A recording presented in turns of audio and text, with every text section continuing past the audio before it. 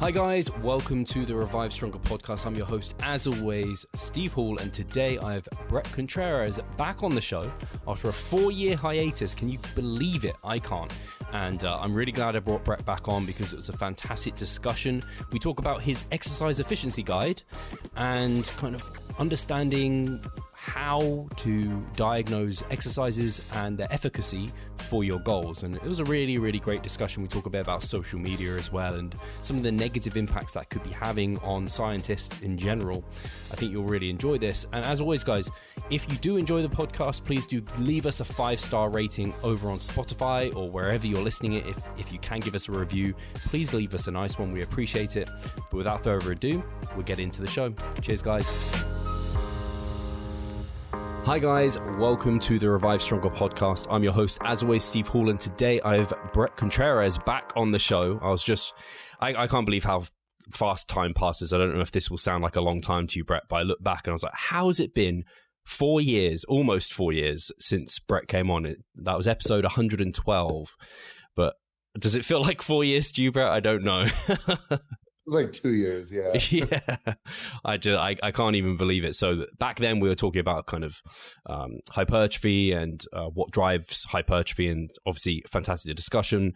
I feel bad almost that it's been 4 years since I've brought back Bret, because that was a fantastic discussion and Bret has a lot to share. And I just recently came across some of content that kind of inspired me to want to bring Bret on, because it's something that, I mean, Bret is very passionate about what he does. I'm sure the audience is very aware who Bret is. And this is something I'm very passionate about as well. And I think it's something that is a bit of a, I guess, everything in the fitness industry. And I'm sure you know this, Bret, like it swings and roundabouts, like things come in and they go. And this is something that's in at the moment in terms of exercise selection and biomechanics and that sort of thing. Before we dive into that, though, I know I like doing this with kind of people that come on who, obviously you're an exercise scientist, but also you lift. So I like to just kind of get an update on kind of how is that going with you. And I don't know, any updates over the last 4 years, any big kind of life changes for you, Bret, that is worth the listeners knowing about? Well, you know, I moved from the biggest thing. I moved from San Diego to Vegas, and I still have my gym in San Diego, but it's been very hard to keep my squad at their top strength with me not there. You know, they did good for a while. It was, you know, I'll get 20 text messages during this call, during this podcast. I'm always looking over their videos, telling them what to do. I still write all their programs. It's just different with me not there to motivate. And it's just not as fun. When I'm there, we have big groups and it's so much fun training together. So I'm trying to get a gym here in Vegas, but it's actually been very surprisingly hard to find a gym to lease, like a nice space near me. But it's not like a 25-minute drive or something, you know, but I do still train a ton of people here in Vegas. I still work with so many people, and I don't have to. I don't need the money. I do it because I will never stop practicing. It's practice. It's free practice. It's skill work. That's what keeps you sharp. I want to be the world's glute expert, and that requires me to lift. That requires me to train people. That requires me to read research and conduct experiments and conduct research. I have been doing good at that lately, but yeah, it's a vital component. You stop training people, you go rusty. You start speaking esoterically and theoretically, and you're not grounded in the practical, which is interesting. What I'm seeing a lot of now, you can tell all these people coming out with these bold claims. They don't train people. It's obvious to those who have a bunch of clients. You'll never catch us saying these things. It's like a dead ringer. When I see these things, I'm like, another person that doesn't train anyone. Yeah, I guess this is something that I get the bros always pick at, like the scientific papers about, like, oh, you like guys don't lift, and so it's great. I mean, a lot of the people I talk to and interview on here, like yourself, Brad Schoenfeld, Mike Israetel, like Eric Helms, these individuals, like all who are well within the scientific literature and kind of pay attention to that, but also in their heart also like bros, and they just want to get jacked and help people get jacked. So I think it's that kind of, that's what evidence-based practice is, in terms of kind of meshing the two together and applying your experience as well. So yeah, it's, I guess for you, when you see kind of people making bold claims and black and white statements about things that maybe for you have, like, in your experience, have just worked tremendously well. It's like, that hurts. It's like, and they have all these kind of, I guess, facts or what have you about however they're trying to present it, and your real life experience is telling you something different, and that can be quite challenging. And yeah, I can see why, for someone as passionate as you are about this, it can be something that you obviously then came out and it inspired you to create this really cool efficiency guide. Yeah, so I actually spent a long time on the exercise efficiency guide, and you can take that PDF and give it away on your site or whatever, embed it in there, because I want people to see it. My hope is that people can start being their own expert instead of relying on other people. I don't know, it's so weird for me. Like, Steven, did you ever need someone to tell you if an exercise is good? Like, no. When I was 18, I knew, I could tell. Yeah, exactly. Like, you feel it. Yeah, oh, this is a good exercise. It's so bizarre to me. I mean, I could go on Instagram right now and say, pick any exercise. Just pick one right now. We're going to do sissy squat. Okay. The sissy squat is the worst exercise known to man. I could say that. It's so jarring on the knee joints. What a terrible exercise. Whoever thought of this is, or I could go the opposite direction. The sissy squat is the most underrated exercise. It's body weight. You can do it from home. The people think it causes knee pain. It's actually the opposite. We have all these people now who are afraid for their knees to go over their toes, and they need to be doing sissy squats to strengthen their quadriceps and patella tendons. And, you do these, you strengthen your knees. They're not only are you going to get quad and rectus femoris strengthening, you're going to get, the benefits of blah, blah, blah. Anyway, the point is I could go either way and I'd get this huge reception. Yeah. And the problem is it's this reward on social media for black and white, for bold statements, for, and especially like there's not, I employ every exercise in my gym, and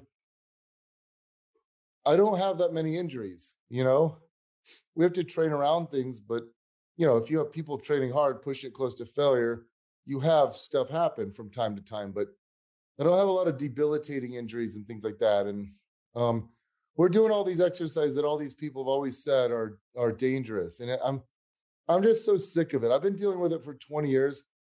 The other thing is these people, when social media has created this problem, because it not only are those posts rewarded, but you also see the people who create these hysterias, they will block and delete everyone, and then they limit their comments. And so I've had researchers come to me, they're like, Bret, I don't get it. I went on this guy's page, Bret, you've referenced my studies. I published about the glute medius, and you referenced my studies. I'm a big fan of your work, but I went on this guy's page and I tried to correct him very politely, and he deleted my comments. So I DM'd him. I said, hey, what? And then the guy cussed me out and then blocked me. And it's like, I'm hearing that all the time. It's like, why are they trying to, you'll never prevail. Science will always win over time. You can't bully people you can't trick people. You can trick them for a little bit, but only for so long. And what I think is that there's a lot of jealousy in our industry. And you see some guy that's got, more followers than you, and it's very, you want to go after that guy. It's human nature. I've been dealing with that for a very long time. Now there's guys passing me, and I recognize, like, okay, I get irritated at this post, but if that guy had 50,000 followers, I wouldn't be irritated. It's because he has 2.1 million followers that I'm like, no, it irritates me because it's going out to the masses. So it's human nature. But some of these things, it's like some of these guys, for example, have made a career out of bashing my work. And I have, in my opinion, the most effective glute training system known to man. They've completely, that's all they do. They've made a whole, they never taught people, like, it's just bash, bash, bash. And then they act surprised that I'm offended when you bashed all my exercises or said I'm doing them wrong.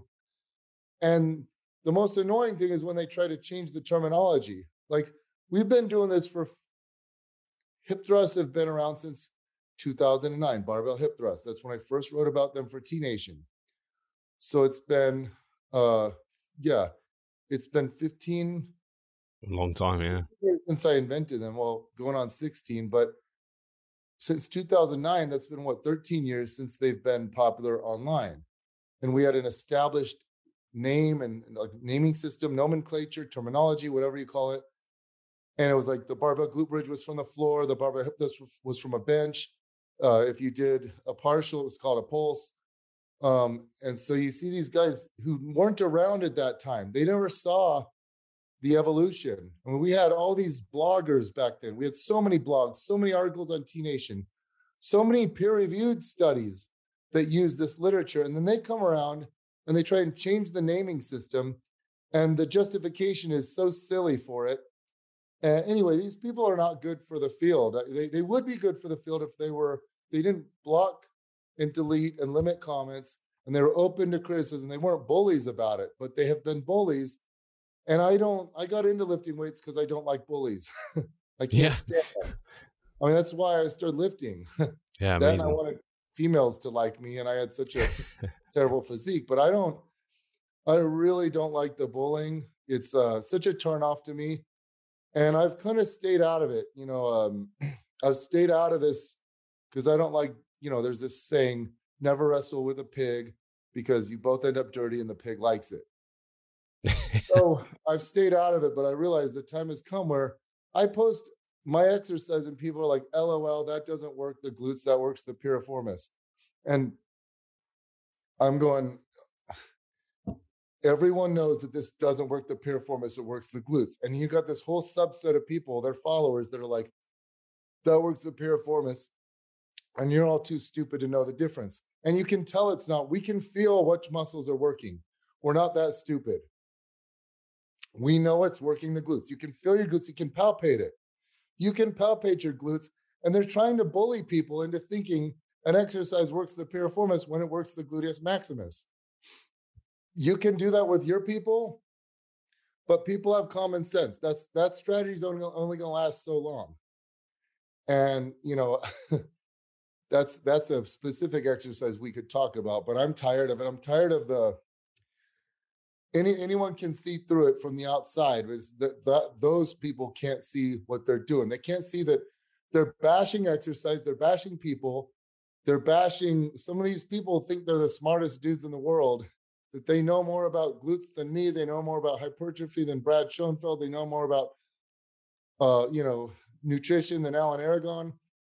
And they need to be put in their place, in my opinion. Something that comes to mind is Dunning-Kruger when you mention that, in terms of like they're at that point and they're just at the precipice before they realize kind of how much they don't know. If maybe they had a conversation with like each of you one-on-one, it's like, oh, and they don't have like the ability to get into that depth of knowledge of, and it's the experience as well that you have.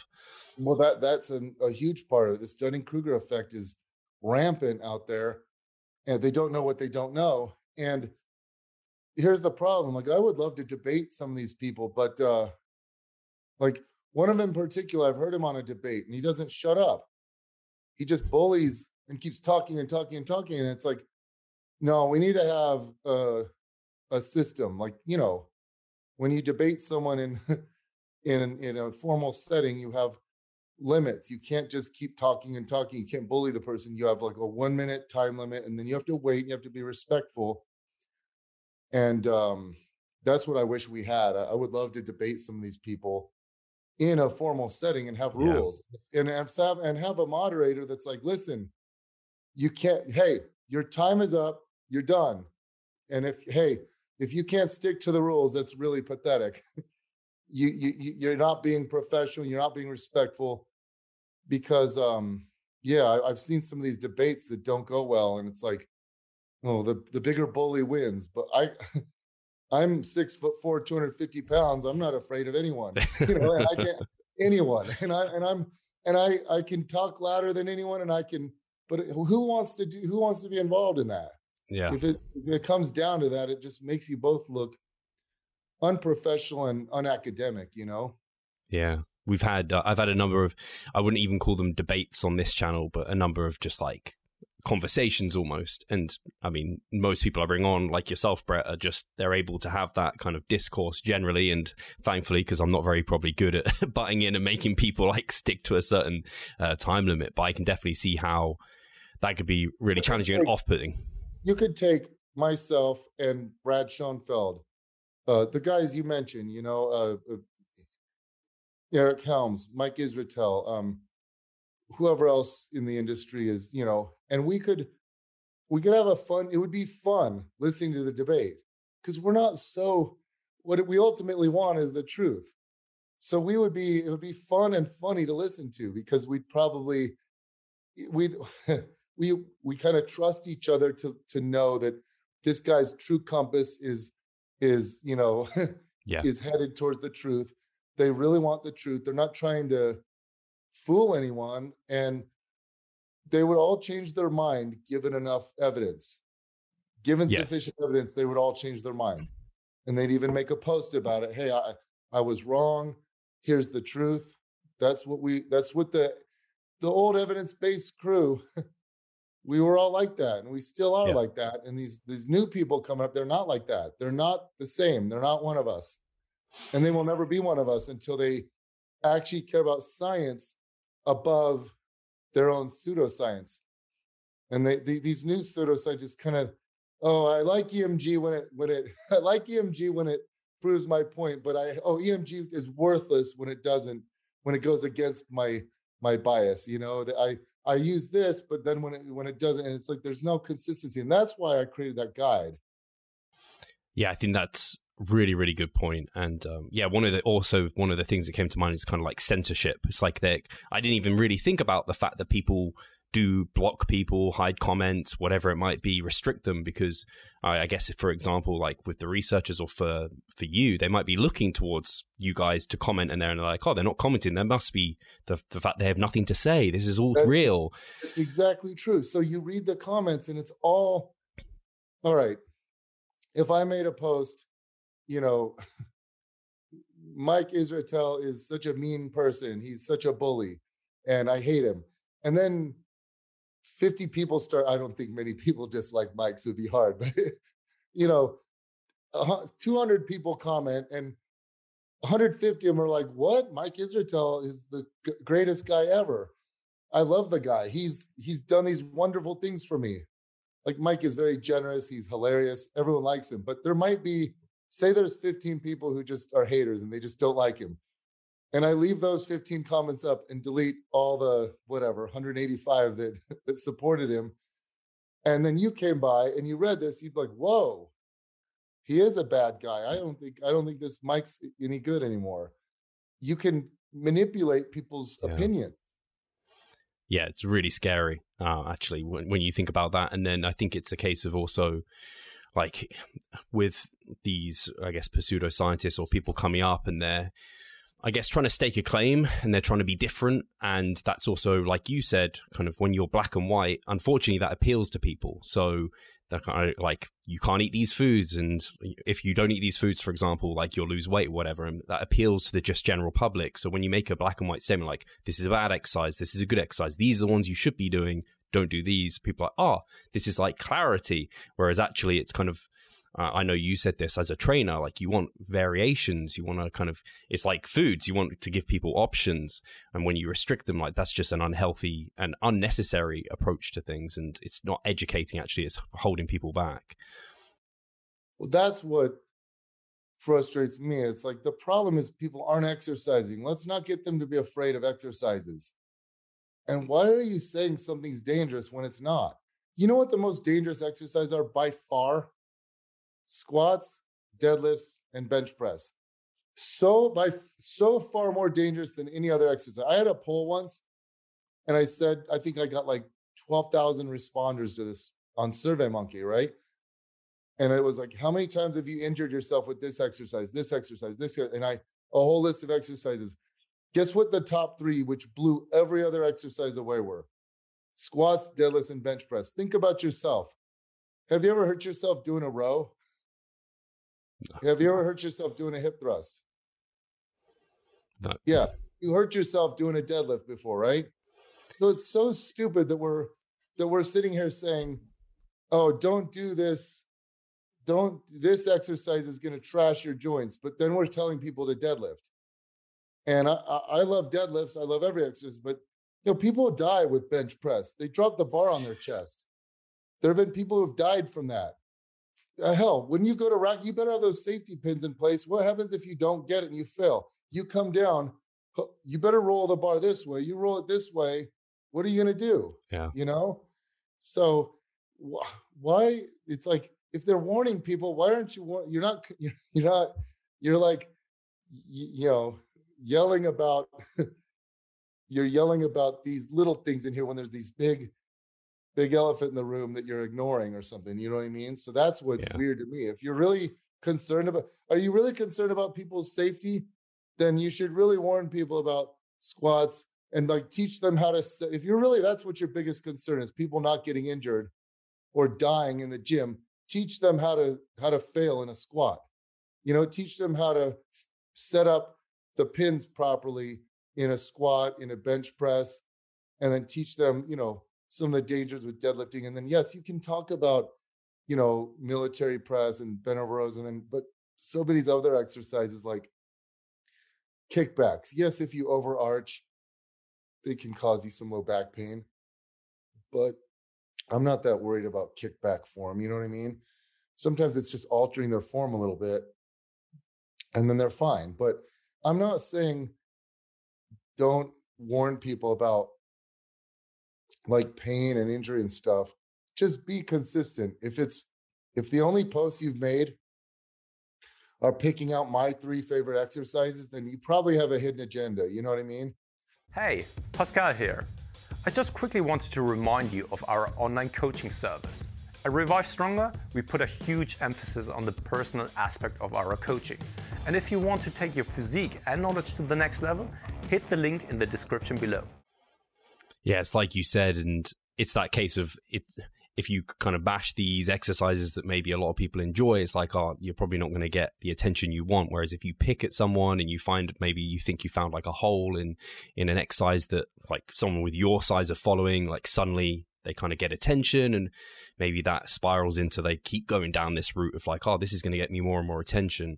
But it's like you mentioned at the start, I hope at least they either will need to change their way into becoming less dichotomous and less black and white spoken and like the shades of gray to all of these things and moving down that route, or they're just going to, there'll be a flash in the pan because like the saying goes, you can only sell shit once. Like they're essentially, that's what they're doing. They're not going to be able to kind of sustain in the industry, especially with people like yourself. Well, that's why I created that guide, hoping people would read it. Like, look, there's 3 types of clues, that we rely on in sports science and strength training. Like, if you and I are having a discussion, say we talk every day, and I'm like, dude, how was your workout? Then we'll talk about, the common sense clues. We will be like, dude, you should, I start doing, this is a true story. I start doing the V-bar tricep extensions. Instead of having it out in front of me, I lean over it and I try to have my elbows out a little bit. And then when I come down, I squeeze that lockout for 1 full second. Then I come back up and I feel it so much more. And my triceps are just annihilated when I do it that way. And I'm actually growing some tricep muscle. I never had any of this. Like I'm growing some at age 45. It's kind of cool.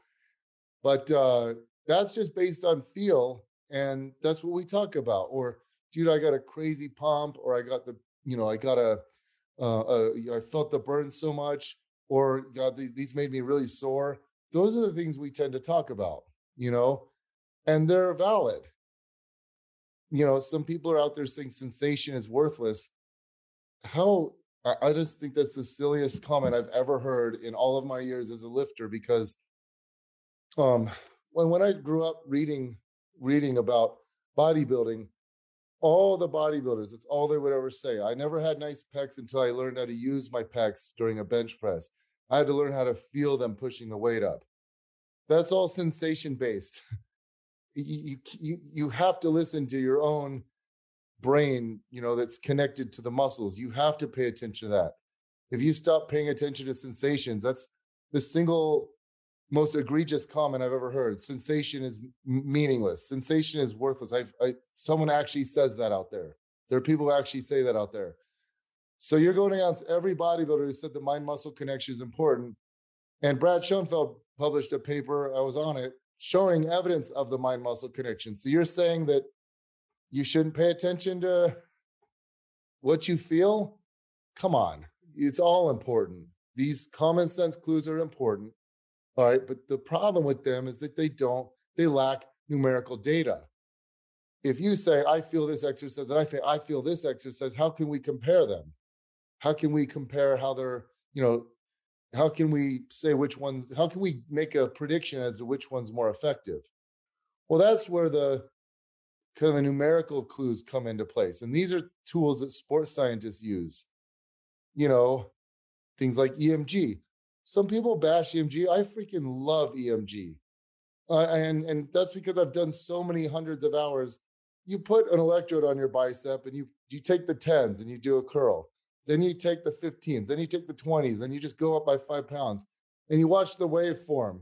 It's like they're just on top of each other. Like the heavier you go, there's how could that be a bad thing? Now, my colleague Andrew Vygotsky likes to point out the pitfalls of them, but the problem is there's a paper published by DeLuca back in the day. He measured tension and he measured activation. And I mean, it's not a straight line. It's not a perfect linear correlation, but it's pretty close, and it's a hell of a lot better than just taking some guru's word for it. So I like EMG, especially if you tweak your form a little bit, but use the same range of motion, or if you're comparing exercises with similar ROM or comparing variations. Not if you're comparing different loads, though. Then it's not as valuable. And if you're comparing different exercises that have vastly different ranges of motion, things like that. But it is very useful. It's a useful clue. It's one of my favorites, but it's just one piece of the puzzle. And here's the problem. Right now, EMG went way this way, and then it went way this way. Now it's being bashed. The truth is in the middle. You want it in the middle. You don't want it too far this way or this way. Right now, EMG is being bashed. All right, take anything on this whole list on the exercise efficiency guide. Take the common sense clues. All right, they all have weaknesses and pitfalls to them. Take everything on the numerical clues, even take the longitudinal clues. All right, someone publishes a paper. Okay, well, I'll get to that in a minute. But take the numerical clues, the sports science tools that we use, right? We use functional MRI. Do you think functional MRI is perfectly correlated? Probably not. It's not. Because it measures, shifts in the fluid shifts. Fluid shifts is not going to be it's like EMG. But we like it, but it's not on the chopping block right now because it's not as popular. Take ultrasound. Cool. You can use it to measure muscle thickness. You can use it to measure shear wave elastography, which is kind of like a measurement of stiffness. Is muscle thickness after a workout that shows you the pump? There's one study that shows that the pump was correlated with subsequent muscle hypertrophy, like the exercise that gave you the better pump did in fact, or an exercise that gave you a good pump grew your muscles over the long term. But is it perfect? Is it perfectly correlated? And there's more factors that go into getting the pump. The pump changes depending on I was in Mexico City last week. I got the greatest pump of my entire life. I posted a video of it. So I went home and, being the researcher I am, I wanted to know why. Well, there are 3 reasons that I can think of. And I looked them all up. One is that I was drinking the hospital. I was next door to a hospital. I was at a hotel and they had a diner there. And I went to the diner, had all these beetroot juice drinks and they were pretty tasty. I've never had beetroot juice drinks, but I was drinking 2 or 3 of these a day and they're very high in nitrates, right? Nitrates lead to nitrites, which lead to nitric oxide, and that can give you a better pump. It's good for, the pump. It's good for just the endothelial system in general. It's good for erections. Like nitric oxide is important. All right. Now, the second reason is I was drinking a lot of Gatorades because they don't have diet. They don't have, in Mexico, they don't have nearly as many Gatorade Zeros or Powerade Zeros. People like their sugar there. What they think, what's the point, So I was drinking all these Gatorades. I was carved up. I had lots of electrolytes and I was carved up. And I think that carb up could have explained it. But the biggest factor, this is something I didn't know, Mexico City is 7,700 feet up. It's a mile and a half high. So I thought maybe it's the elevation because I was breathing like crazy. Well, it was like the fourth day that I noticed this pump.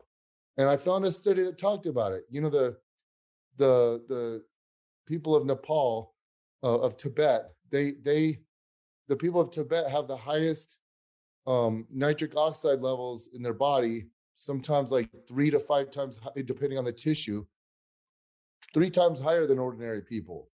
Their levels are through the roof, and it's because they've been, there's a debate whether it's a genetic predisposition or if it's pure acclimation, but there's another study putting people at, say, 5,000 feet up of elevation, and then they met the first couple days, they dip down, but then they supercompensate, and your nitric oxide levels go way up. So my guess is that it was just a combination of these 3 factors that led to the greatest pump ever. That I went off on a tangent, but the point is, any training, any tool that you're using, if you happen to do what I did, then I'd be left with an unfair advantage when I went and did this exercise. Or if I went and got measured via MRI or something in a training study, if I happened to take creatine, tons of carbs, and then I drink, I'm thirsty, water, it all gets registered as, lean body mass. So it looks like I gain muscle. So there's pitfalls with every single thing. You name it, there's problems with it. That's why I said every one of these clues is a piece of the puzzle. It's all a piece of the puzzle. We need many pieces of the puzzle. And then you conduct training studies. That's what would be ideal. How cool would it be if we had, 200 studies on the squat, 200 studies on the hip thrust, 200 studies on cable kickbacks, 200 studies on back extensions, 200 studies on incline press, and every which way you can do it. We're looking at doing them with, with dumbbells, with barbells, with Smith machine, at a 30-degree incline, at a 45-degree incline, at a 60-degree incline, with different loads and volumes and frequencies, with different populations. And you would then get a good picture of how effective an exercise is. And to the point where you could write a review paper that said, you looking at the 100 studies on step ups, here's what we've learned. Here's what we're pretty confident about. Here's where we need more research on. But how cool would that be? The problem is we will never have 200 longitudinal studies, maybe with like squats and like push-ups and, but not all the different variations, not all the different exercises. It just won't happen. Sports science isn't funded like other fields are, like obesity and cancer research. Sure. You just don't see, it's so nice when you research these other fields that are just, for example, when I was researching beets, there are so many studies, because that's important for health. Yeah. You don't see that when you're researching, hip thrusts. There's probably 30 studies maybe, but you don't have a lot of longitudinal studies. We will always have way more acute studies than longitudinal studies. It's just the way it is. It'll always be that way because, scientists need to publish. And why would you just only publish, if you just publish training studies, that takes your whole semester up. Your semester lasts 16 weeks. So you got to get right on the ball say you do a 12-week training study, you got to start right away and then analyze it and try to write it up before the students leave, So, and you're going to have dropouts. It's very frustrating. It's so time consuming. It's costly. It's exhausting. You got to have several coaches there watching over everyone in the training regimen. Whereas the more acute studies, like the mechanistic studies, like an EMG study, that can just be done, in a weekend or two. And then you get the data and then you publish it. So we're always going to have way more numerical clues. We'll always have way more common sense clues than anything, because everyone works out and can feel. Yeah. We can all feel sensations, right? So that'll always be the number one thing people talk about. The next thing is going to be the numerical stuff, because we're going to have more studies looking at that than longitudinal studies. But in a perfect world, we'd have so many training studies on different populations that we'd be able to say, look, if you're trying to maximize glute growth, then here's exactly how you should go about it. But we're not going to have that anytime soon. So the next best thing is to go down the line. We've got a couple of longitudinal studies. We've got, a dozen numerical clues, and we have common sense. We have biomechanics. We have functional anatomy. We have, we can analyze things this way, and we got to use all of them. You don't just cherry pick which ones you happen to like and ignore the ones you don't. You use all of the clues together to form your opinion of an exercise's effectiveness. Yeah, I think that's where evidence. Sorry, I'm gonna pick up the dog. She's like, now's the time you have to walk me, and she's just whining there. So I'm like, I'll just pick her up and she'll shut up. And she's probably distracting in the background. But I think that was really, really well said, Bret, because the thing that I liked how you described it was like, these are all pieces of the puzzle. And it's just like you mentioned in terms of like cherry picking, like, oh, EMG works for my bias here, but it doesn't here. So I'm just going to ignore this one and I'm going to talk about it here. And that isn't what evidence-based practice is. It's about looking at the totality of the evidence. So I really like that you had these kind of three sections of like common sense clues, numerical clues, longitudinal clues as well. And I think, and it really, I struggle with the idea that sensation has nothing, because obviously I've been training for over a decade myself, and you even see studies where people can be intentional with their technique or form and they can activate muscles differently. And I certainly can do it where, I don't know, if I think about trying to kind of use a certain muscle in an exercise, like you can feel the sensation. And I've no doubt that also has kind of real world impacts as well. I struggle to think that could mean nothing. And when someone has a statement like that, it makes it hard to kind of go along with, like, there could be some good things also that person is then talking about that could be really helpful, but it makes it hard when and they might say sensation in this context is not helpful, but in this, like, it's more helpful. But to just say like you said, or there's some people saying that like sensation is meaningless. I don't know. It's like the people that might say, I don't know, soreness is meaningless. It's like, it's meaningless. Like, I'm just really. It's and that's what I wish people. So the thing is, in a normal world, if I made a statement right now and went on my Instagram and said, sensation is worthless. What you feel is worthless. It means nothing. What you feel while you're working out means nothing. And I did not moderate the comments. I mean, I would have 1,500 comments, and like 80% would be like, hey, Bret, normally I'm a big fan, but couldn't disagree with you more here. Are you telling me blah, blah, can you clarify this? Are you telling me that when I'm whatever, it would just be bashed? But again, if I just deleted every one of those comments and then blocked the people who were rude, which I have no problem blocking rude people. I have a problem when you block someone who has like if someone calls you a name, block them. But if someone's like, hey, I totally disagree here. I thought blah, blah, blah. Are you saying this? Like, and they're just asking hey, not trying to be rude, but, especially if it's like, Bret, I conducted a study on this. I'm a researcher. Yeah. I published a study on this showing the opposite. I think you're wrong here. Can you care to elaborate? And then you just delete their comment and block it, and then limit the comment so no one else can comment. It's you're artificially trying to create an illusion. You're not painting the whole picture here. And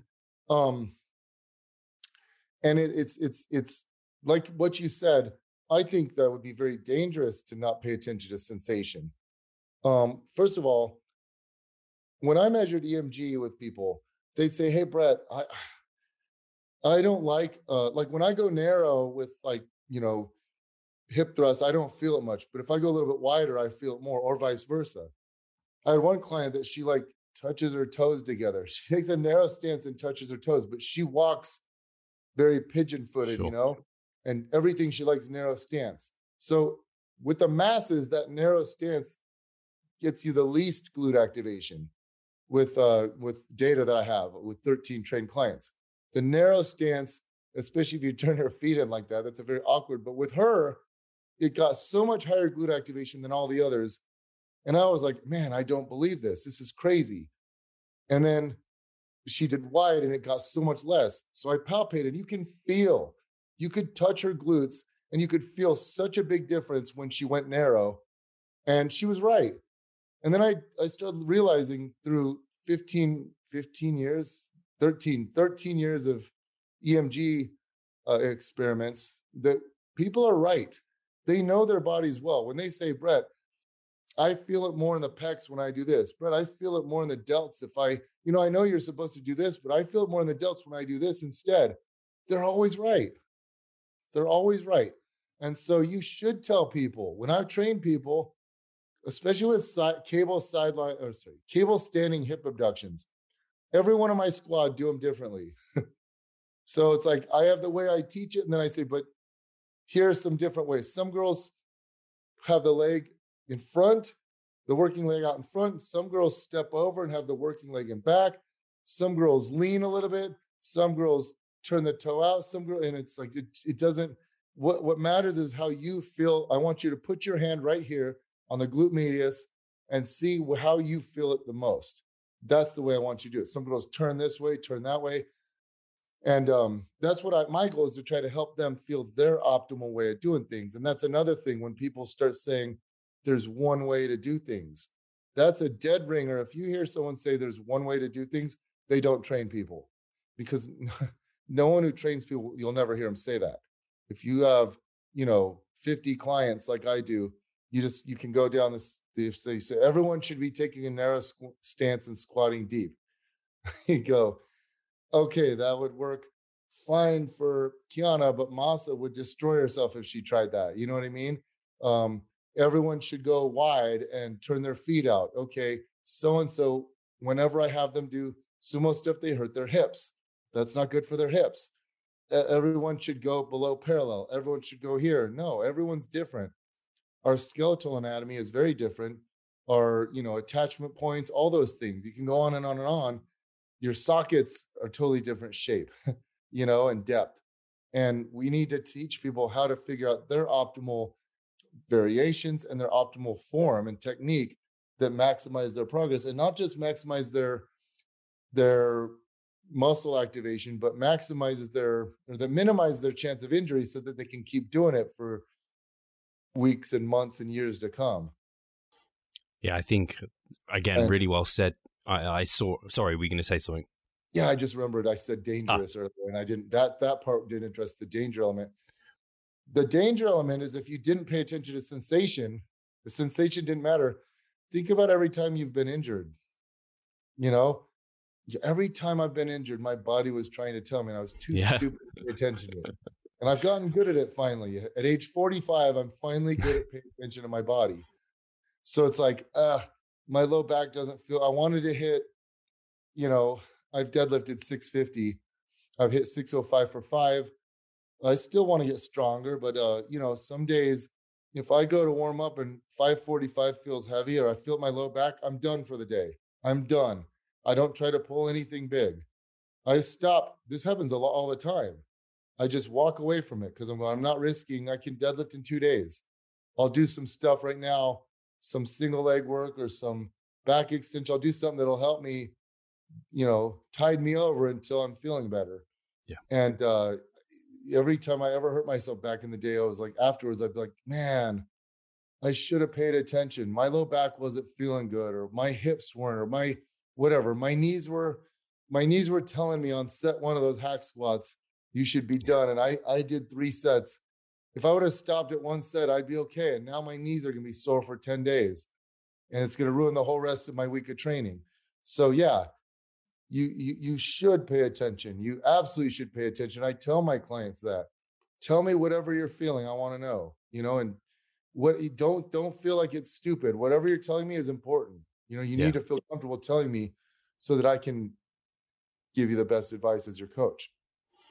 Yeah, I think that, again, very well said. I even think of, like, recently I just had like a shoulder tweak, and I was just like, oh, if I just like ducked a little bit more, tuck my elbow a bit more, oh, now it's pain free and I can just like do that one thing. But I thought we were past the whole, I think there was a time where people were like, oh, you must squat like this. And then people learned that, like you said, like our hips don't all look the same. Some people can't sit arse to grass.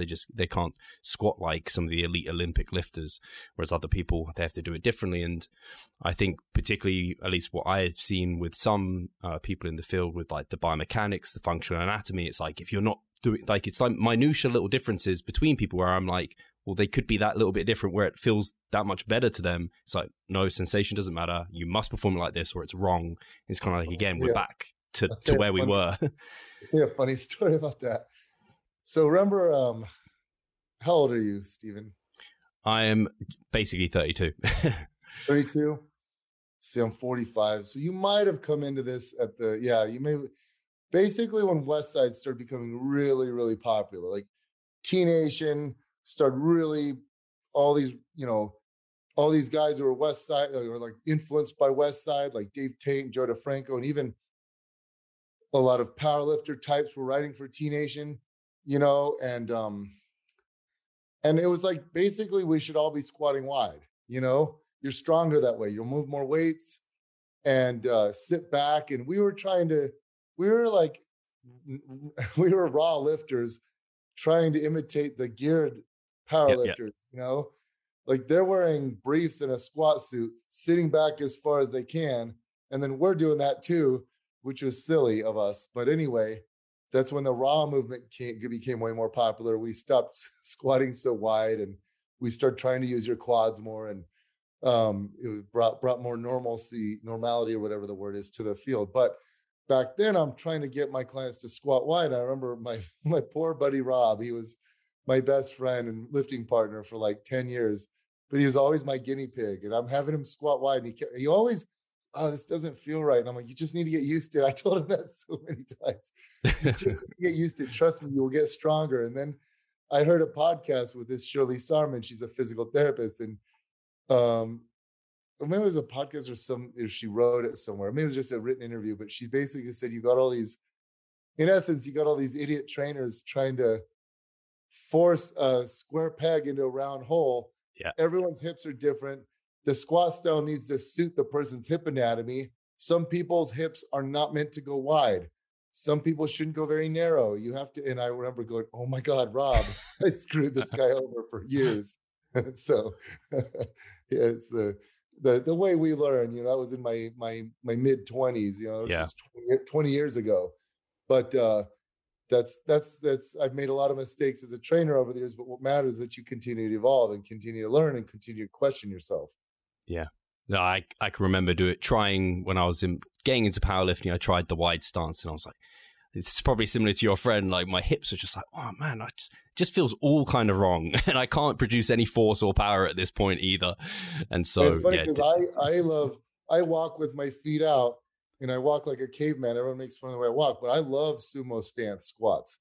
Yeah, it feels like I'm cheating. In fact, I barely do them because I can sit and then just have vertical shins and sit way back. I even let my hips shoot up a little bit. Good morning, this wide stance sumo squat. It doesn't even look like a squat, but I'm so much stronger that way. It's like, it's crazy. So, but it doesn't work my quads much, I feel like I'm kind of doing like a hip thrust and cheating, but yeah, my body loves frog pumps where my my knees are out. My Sure. body loves external rotation. My hips love external rotation. They love abduction, whereas some people do not. So you got to modify not only the exercise selection, but the exercise technique and what they do. And then but that's the art of that's the art of personal training. And that's where I wish I saw more of. It's so many of these guys out there right now, I think they're insecure. They need to feel like, I discovered this, I came up with this. And so they're trying to figure out the optimal way. The hip thrust should be done this way. This is the way to hip thrust. It's like, no, my girls all hip thrust very differently. You know, I teach them the hinge. I teach them the scoop. I like them, but a lot of them have a hybrid, kind of hingy and scoopy. And some of them, when they do this variation, they like to hinge. When they do this variation, they like to scoop. When you single leg, you usually hinge.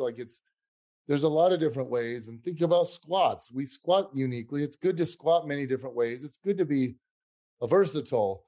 And so you should never say, here's the way. You could say, here's the way I teach the squat. Then from there, let's figure out how to make it work with this person. And it rarely ends up looking the exact way I teach them. And then, if you saw my 50 clients and we showed all the ways they lift, you'd be like, wow, the way they squat, the way they deadlift, the way they hip thrust, the way they kick back, the way they bench, the way they military press, the way they do chin-ups is very different, Hi guys, Steve here. Just wanted to take a moment of your time to remind you of our online coaching service. At Revive Stronger, we pride ourselves on providing personalized service that will take your physique and knowledge to the next level. If you're interested, check the description and sign up. Yeah, I think it's kind of the principles, that's what we kind of want to learn, the basic, okay, this is how the squat should generally be done. You don't come up onto your toes and you squat down to parallel, or if you can come deeper, great. It's the general principles. And then it was funny, you were saying about when I get form videos, I work with people online, but it's a case of they send it across and it can look great to me, but I'm always but how did it feel to you? That's generally what I end up asking. I'm again, Same. If sensation meant nothing, it's kind of well, I don't know. Again, as a practical as a coach, I struggle with that. That could mean nothing especially in experienced lifters. Maybe if someone never's lifted before, sure, they have no awareness of their body and they need to just go through the principles because they just know no better. But once you've kind of got an awareness of your body and kind of what muscles do, yeah, I struggle to think that could be the wrong thing to ask.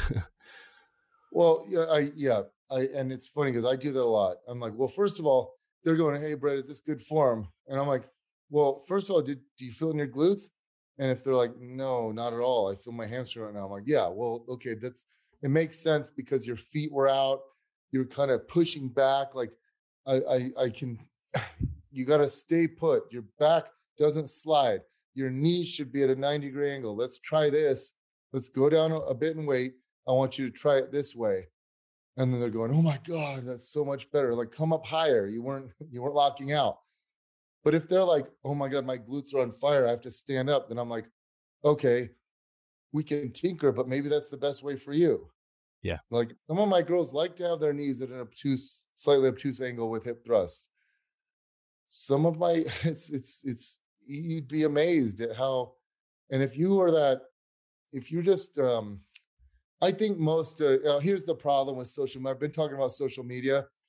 You get rewarded. So it's this death to the practitioner, I call it. All the most popular, you name it, personal trainers or fitness experts, all the most popular, probably any field, right?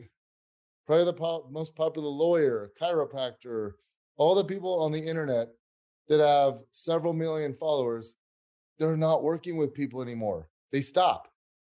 My buddy, his roommate is the most popular chiropractor in the world on social media. And, he's great. He knows a ton. But I said, let me guess, he doesn't work with people anymore. He doesn't say that. I go, seriously, did he quit? He quit taking clients, right? Right, because he's smart, he's savvy. They want money. And I don't blame him for that. Because the more time you have to collaborate with other people, the more time you have to make social media posts, the more popular you get. Mm-hmm. So why would they not? So until social media finds a way to reward people actually working in the field, it's going to be this way. And so then these guys are sitting around with nothing to do. Think about it. If you didn't train anyone, what would you do if you didn't train anyone at all? You sit around, what do? You pontificate. And then you make up stupid things that aren't even tested. You don't even have a clientele to test them on. You'd be amazed at how many times I come up with an idea. And I just had this, this prototype I made. It got delivered. I had my people make it. It got delivered. I was so excited. I've been excited about this for 6 weeks. I get it to my garage and I start doing it. I'm like, no, I can't. I hated it. And then I'm like, no, this can't be. And after, I would say 15 minutes, I go, I hate this thing. Like, it makes me angry. Let's put it in storage. Let's put it in storage. I wasted several $1,000s and 2 months of being excited. And it took me 15 minutes to realize this is a terrible, and it just goes into storage. And I have a whole storage full of metal scraps that are discarded items that never went to use. But I always have these ideas in my head, and then you test them and it's like, not that good. It doesn't work out in theory that well. Or you might have, you have 6 clients test it and you have 3 of them that are like, I really like it. And the other 3 are like, ooh, I actually don't like it. And here's why. That's why ideally you'd be a trainer, you'd have a large group of clientele and you'd test things out before you posted about them. But the fake trainers, they only train themselves. And, they're not working with lots of people. So they make these claims and they don't know the Dunning-Kruger effect. They don't know enough to know that what they said works well for 60% of people. The other 40%, it doesn't. But the problem is those black and white comments, think about it. If I say squatting, the only way, if I made a comment on social media right now, the only way to squat is ass to grass. If you're not going ass to grass, you're just being a pussy or something. You know what I mean? You're a bro. You're training with your ego and you're not. There are studies that show that going deep maximizes muscle growth. You want quad growth, you want glute growth, you want adductor growth, then you should go ass to grass. There's no other way around it. If you're not going ass to grass, then you care more about your ego than you do your physique, and you're training your ego. I mean, think about that. And then there's all these people who can't squat deep because their hip musculature or ankle mobility or something, or powerlifters who would be, I need specificity. I should go just below parallel, you know?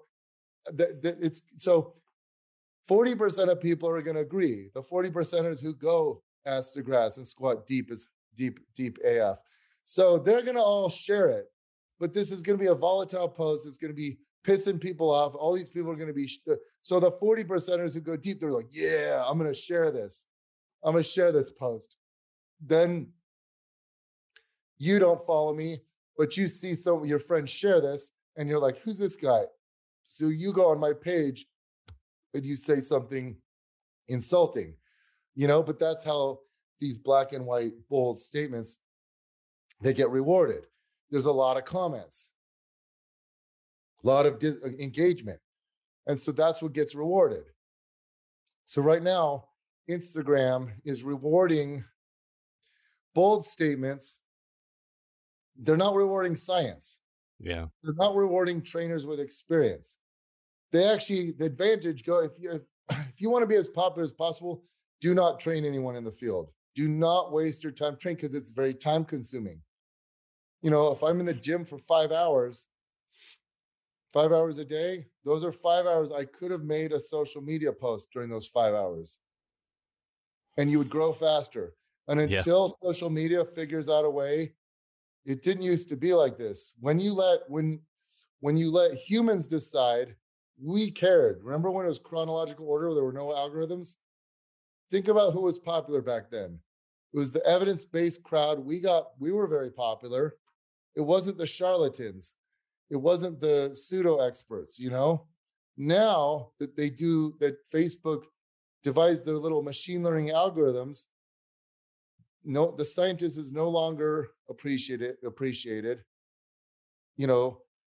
Brad Schoenfeld is not going to learn how to make reels. Yeah. Not going to make if he's trying to say, hey guys, new study published, he's going to screenshot the abstract. He's not going to have the robot voice, mention the abstract while he acts it out and puts a song in the back, a trending song in the background. Well, he did. I've got an image in my head now. I can't get rid of it. He's not going to be doing his dance to a song, to the robot voice reading out the abstract or something, or this study showed that blah, blah, blah. Like, it's just not going to happen. He's not going to make silly reels. So we need to, so they're not going to change. So I don't think this will ever, I don't know if it will ever change because people are too stupid.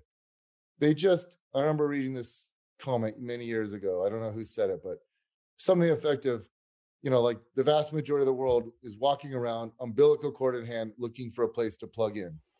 It's like, that's what people do. They're just mindless drones that don't think for themselves and drooling. And I'm going to just plug in here and not do any critical thinking whatsoever. Yeah. But this is a dangerous path that we're on when we're rewarding the things that the algorithms are rewarding right now, aren't what's best for the world. And we don't know, like, have you noticed that your like social media has dropped in the last year? It's, I've certainly noticed it's so hard to get in terms of, yeah, basically. Yeah, same. Definitely. As it happened to everyone, some people are crushing it right now. I don't know what they're doing differently. I can mimic what they do and it doesn't. So as a businessman, I can't analyze what I'm doing wrong. Can you? And how sad is that? If I own a brick and mortar business, a gym, I can say, okay, we can look at these objective things and go, okay, this is down, this is down. Clearly we're doing this. We could do better at this. Well, I don't know what I'm doing wrong. I'm making reels and some of them are getting 900,000 views and I'll get 100 followers that day.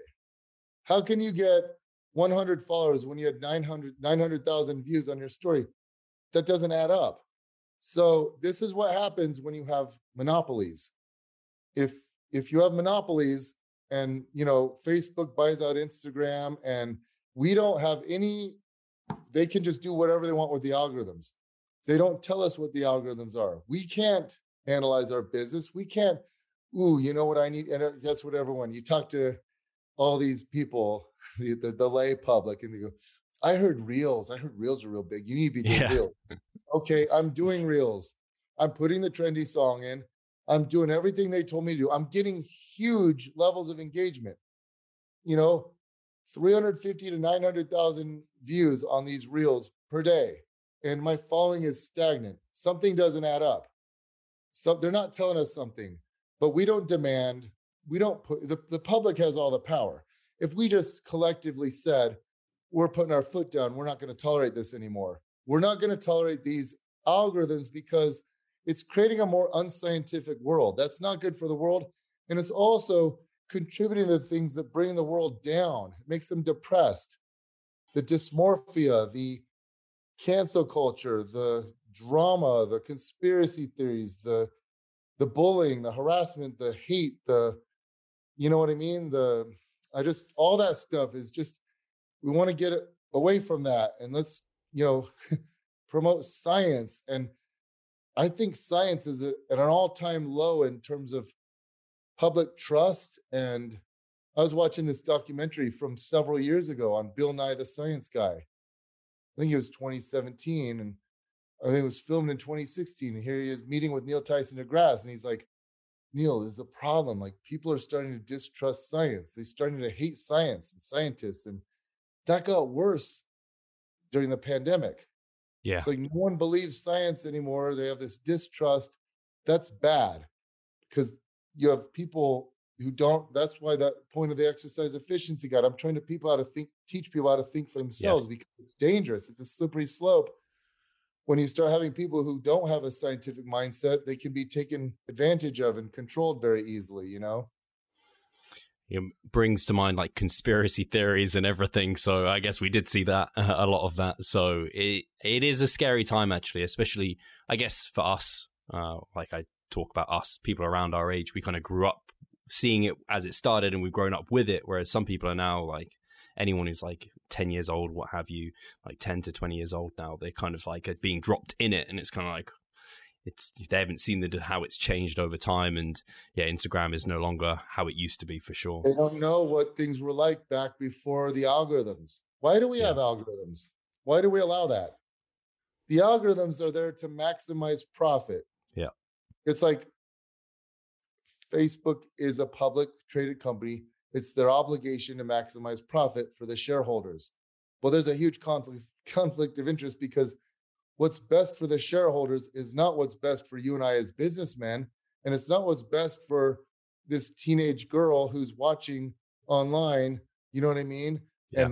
And being, developing body dysmorphia and becoming depressed. That what's best for their profit is definitely not what's best for the public. And it's definitely, I think last year, Facebook, Instagram made like $120 billion, right? They can afford, it's like they had like $120 billion in earnings. They can afford to hire, they can afford more. And I remember back 2 years ago, remember the algorithms were good. Remember, was that when you were doing your best like 2 years ago?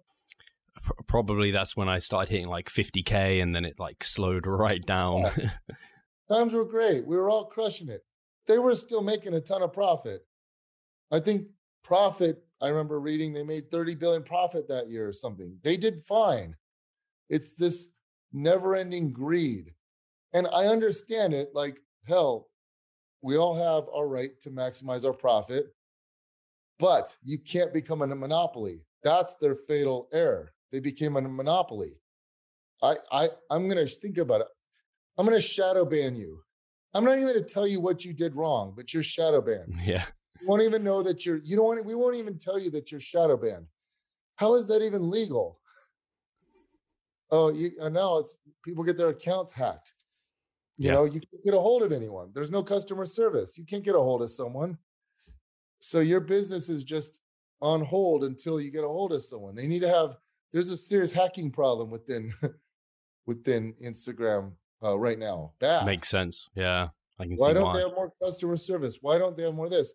It's like they're above the law and everyone's afraid. It's so weird. Why are they afraid?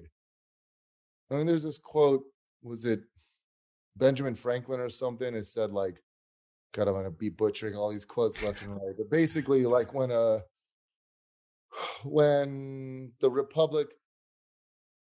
government fears the people, then you have democracy, But when the people fear the government, you have tyranny. And it should not be that we're afraid to talk about this stuff.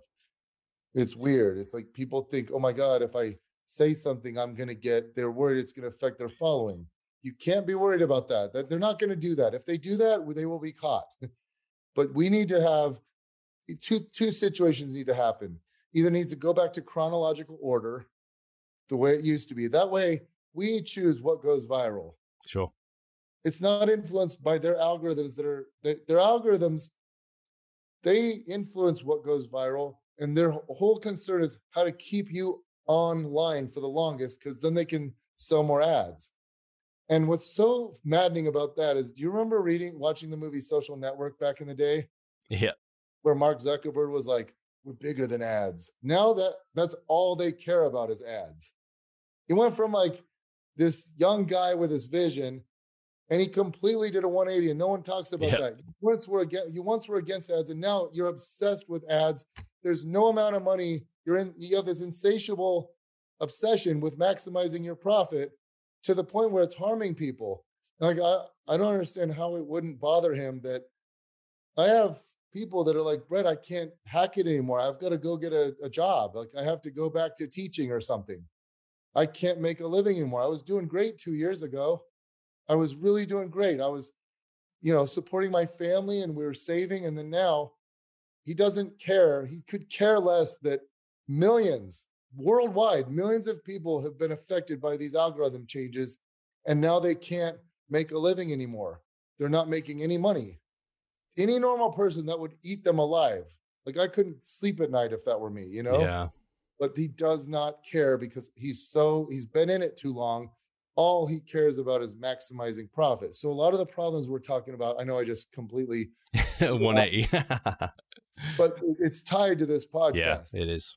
Because those problems back in the day wouldn't have existed, and we had a more tight knit, I can't explain it. We had more accountability back then, kind of back in the Facebook days. Yeah. We had a community and it was more like, but then they ruined, and it's funny. I've been working my butt off. Everyone said, how come you don't take vacations? You know what I would tell them the last 5 years?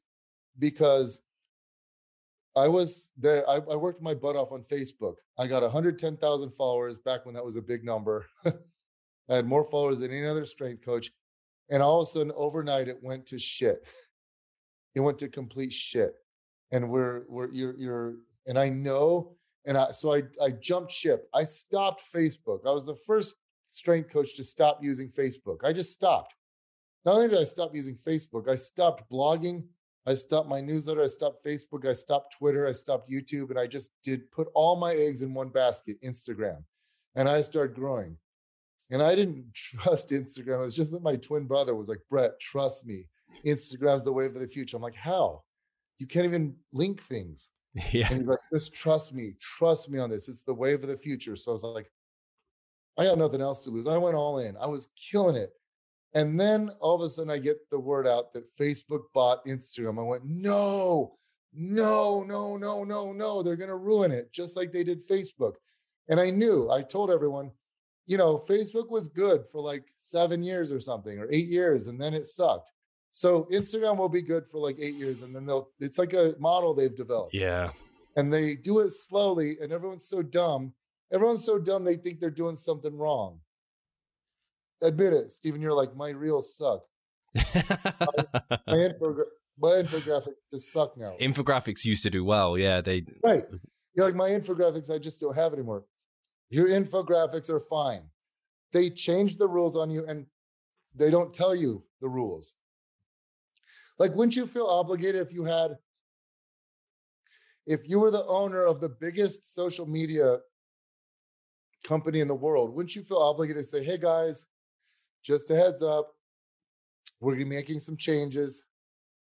We want to lead people to make videos. So, the infographics aren't going to do as well anymore. Or like, this isn't going to do as well. They don't even give you a heads up. No. Now you have Instagram coaches. They've like, there's like a new niche of like Instagram coaches now. So they've developed some jobs somehow. Bret, we don't have any clue what we're doing. Like, we don't have to, we can't analyze our business and go, here's what I need to do better, because we don't know what we're doing wrong. So it's a very frustrating situation. But because of these new changes, the stuff that used to get rewarded no longer gets rewarded. The stuff that's going viral and getting popular is this silly stuff. Yeah. And it's bad for our industry. It's bad for science. Yeah. I agree. I think a lot of the listeners will also agree. I think when you look at, like, people just don't see maybe your stuff, my stuff like they used to. And it's like the stuff that Instagram thinks you want to see because it's popular, and it's popular for poor reasons, not because it's good for you or good knowledge or like, I mean, I guess people shouldn't really be going to Instagram for knowledge and education. Hopefully they're coming more to the podcast and like your blog articles and like your books and things like this. But unfortunately, a lot of people do. Right. And they take these sound bites and apply them, and maybe it's not the best place to be. But yeah, Bret, I want to say a massive thank you for you coming on. I know we could talk probably for ages, and I'm sure I have to have you back on before another 4 years. But your article, I think I can just link your website, right? So I can have that linked in the description box. That's where I found it before. So if people want to look over every point there, and I'm not surprised it took you a long time because there's some things there that I hadn't even really completely thought about either. So it was really nice to see you kind of, I think it's probably nice for you to have conceptualized it and really had a thought out process. It's always nice doing those things. I just like when because Brad always makes fun of me that I abandoned science and full bro mode. He just jokes with me because he wants me publishing more, but He was impressed. He was like, wow, this is great. I'm given a topic I'm presenting on this topic and oh, awesome. use this. And I just always want to be impressing Brad, you know? I think everyone wants to impress Brad, well, at least in the evidence-based like communities, like, yeah, one of the core there. So anyway, also just if people want to follow you on social media, make sure they are. Where should they head? Where are you putting information most? So it's Instagram.com/Bret Contreras 1. If they don't remember, you can just type in the glute guy and I come up.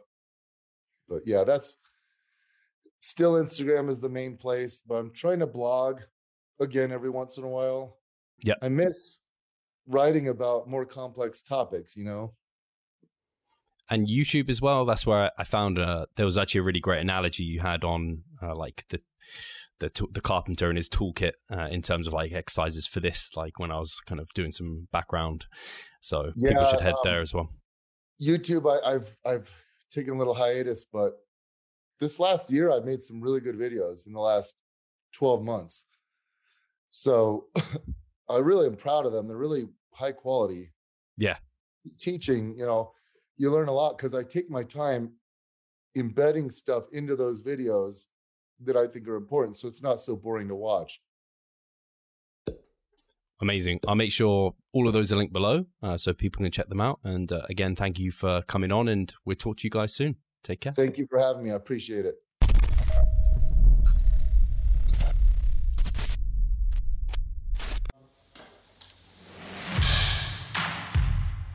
So I'm Steve Hall, founder of Revive Stronger and a coach of Revive Stronger. My name is Pascal Flor. I'm the co-owner of Revive Stronger and also a coach, of course. Revive Stronger has probably been going solidly for 3 years, roughly about 3 years. Revive Stronger, to me, it is becoming kind of my child, my foster child. It's the gathering and getting together of like-minded people. We've been expanding the coaching team, which is helping us help more people, but each coach can only help a certain number of people. Right now, it's all over the place. We have YouTube, we have Facebook, we have Instagram, but there isn't that community aspect behind that. And so the next step for us is developing a membership site. So basically, we want to create a family and a community that is then benefiting from another. A really cool community for people within our little niche is going to be a website. They will get early access to our podcast. You can access us, ask us questions. The community aspect, we have a forum there. You can ask questions, but also you can log your journey. There's also going to be courses on there. Courses, presentations on different topics. Discount of past seminar footage. We will log our journey as well. We'll start vlogging. We're going to have documentaries. Our entire athletic journey. Furthermore, they get access to an exercise video library.